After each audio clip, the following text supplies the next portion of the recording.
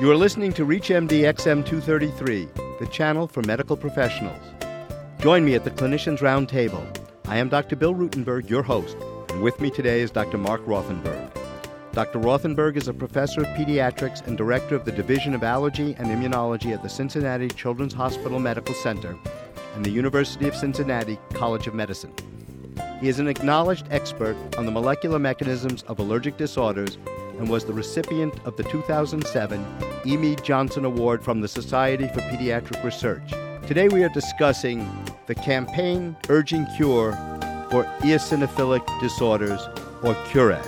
Dr. Rothenberg, thank you for joining us at the Clinicians Roundtable. You're an expert in eosinophilic esophagitis, which is a fairly recently recognized disease and almost seems like an orphan disease. It's not something that our senators and congressmen get very frequently, or at least they don't know about it. Where does the funding come for your research in looking for a cure? Well, Bill, the research today is under tremendous stress because the NIH, which is the main producer of funds from the government for research dollars in the U.S., has had a very constricted budget over the last several years. And from the articles and data that's emerging, they say that this is the worst time in 37 years in the history of the NIH to get any dollars out of the NIH to do research if you're an investigator. So you ask a good question, how do we fund research on a new particular disease that's a relatively rare disease compared to cancer and infection and AIDS and other problems like that are well recognized? And the answer really comes to the investment that an institution might make or a foundation might make in recognizing that seed money is going to be critical during these periods of duress, but also in establishing the recognition that this problem is a real entity and the public awareness to then propel the research dollars to come from other sources. Patients are being encouraged more and more to participate actively in their care, to partner with their physicians. Is CURAD an example of that? Yes, CURAD is an example of an inspirational organization run by a parent, really, of a patient of ours. And this lady was a mother of a patient, and the readers can certainly get information about this organization through their website, www.curadfoundation.org. It's a nonprofit organization that has been set up to raise dollars for research focused on this particular disease, which is eosinophil-associated GI diseases. Now, this was set up by one particular lady as the driving force. It turned out to be a mother of a patient of ours, and she said that something has to be done. She was doing a wonderful job taking care of her child, her daughter, but she wanted to go even further and say, what can I do to improve my child's prognosis and my child's future, and also, importantly, other people around the world suffering from this problem. So she formed an organization raising dollars on a local grassroots level, and has been very successful in both the wonderful community in which she lives, the Buffalo Grove area outside of Chicago, where she's got a wonderful community with hundreds of people that come to her yearly fundraisers. And then she's now spread across the nation where there are multiple states that are registered with her foundation and are running very successful campaigns to raise the dollars. In addition to fundraising, have they had any impact in other areas of the care for children with this disorder? Yes, Mrs. Kodroff, Ellen Kodroff, has been very instrumental in establishing newsworthy stories and establishing connections with TV personalities. She's gotten national recognition on various TV shows, articles, in very impressive periodicals. And this has led to a great deal of public recognition, including government officials in multiple states and federally that have now recognized this disease and have an agenda to push it forward on a national level. I understand that there was a conundrum, so to speak, with the insurance companies who would not pay for elemental formula if the child took it orally, but they would take it if they had a gastrostomy tube. Has the group been able to have any impact again with the insurance companies and get this changed? Yes, well, this disease in particular is a very severe allergic disease of the intestinal tract, are often treated with formula diets. And these formula diets can be, for anyone, extremely costly, on the order of thousands of dollars per month to pay for the formula.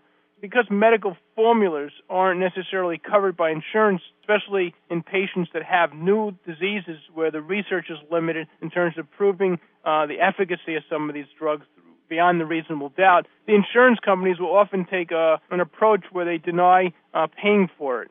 However, because of this organization and other organizations as well, there's been now tremendous pressure placed on these companies to cover the cost of the formula. Medical formulas for multiple different reasons besides congenital anomalies of metabolic defects, which is the standard reason that they pay for it. Could you give us some examples of what specific areas of research the money's been used for? Well, the research in our case has been instrumental in allowing us to develop clinical trials to begin to test the effect of medications. Some of that we've actually shown have actually been useful. So this allows us to build the infrastructure to develop the clinical trials. Now, when we talk about the development of a drug, the pharmaceutical industry will often spend tens of millions of dollars on a clinical trial. When it comes to an academic medical center, particularly a small operation like a group of people, in this case working on, like you said, an orphan disease, that type of money is a huge amount of money, so we must scale down the investigations and become very efficient in the way the dollars are spent. So this research money that's been raised by the Curate organization has been instrumental in allowing us to establish the infrastructure for the clinical trials and to execute the clinical trials. The research is also paying for the basic science, which is basically understanding the fundamental basis of the disease, including the genetics and the molecular immunological mechanisms for the process. I guess the government ought to take some lessons from you in becoming more efficient in the way they spend our dollars. You are listening to ReachMD XM233, the channel for medical professionals. I am Dr. Bill Rutenberg, and my guest today is Dr. Mark Rothenberg, professor of pediatrics at the Division of Allergy and Immunology at Cincinnati Children's Hospital Medical Center. We have been discussing a foundation started by a parent of a child with eosinophilic disease. The foundation is called the Campaign Urging Research for Eosinophilic Diseases. How much money have they raised? They've raised $600,000 to date. That really is the impact of a significant effort by a single family.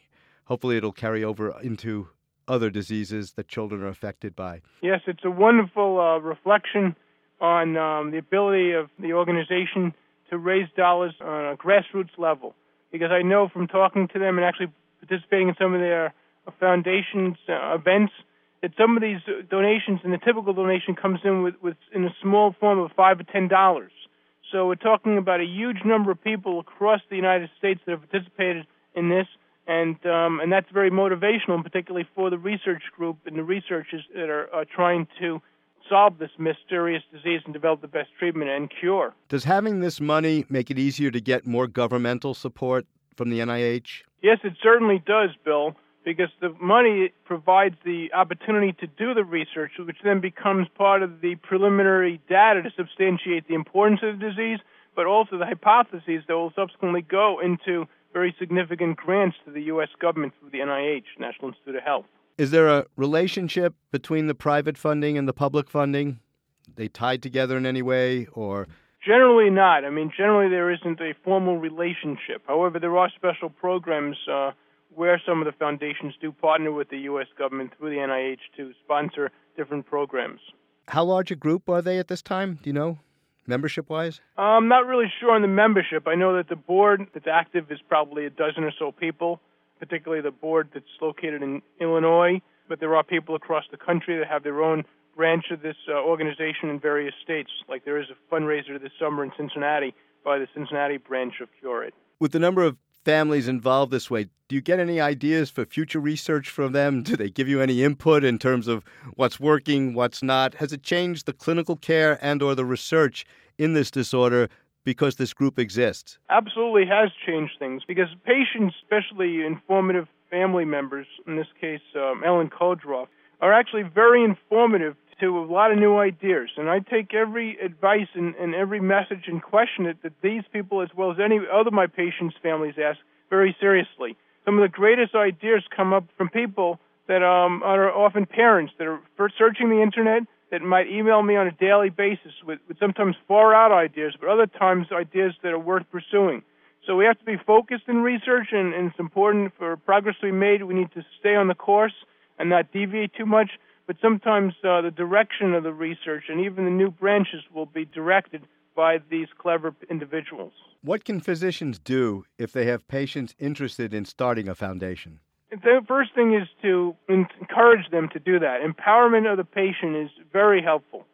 And this can lead to tremendous successful stories. For example, in the Juvenile Diabetes Foundation, which is a foundation, I think, giving out tens of millions of dollars per year, was started in a very similar way to the Curate organization. It was started by parents of children that had diabetes. The same could be said for Cystic Fibrosis Foundation, which is also, giving out millions of dollars per year.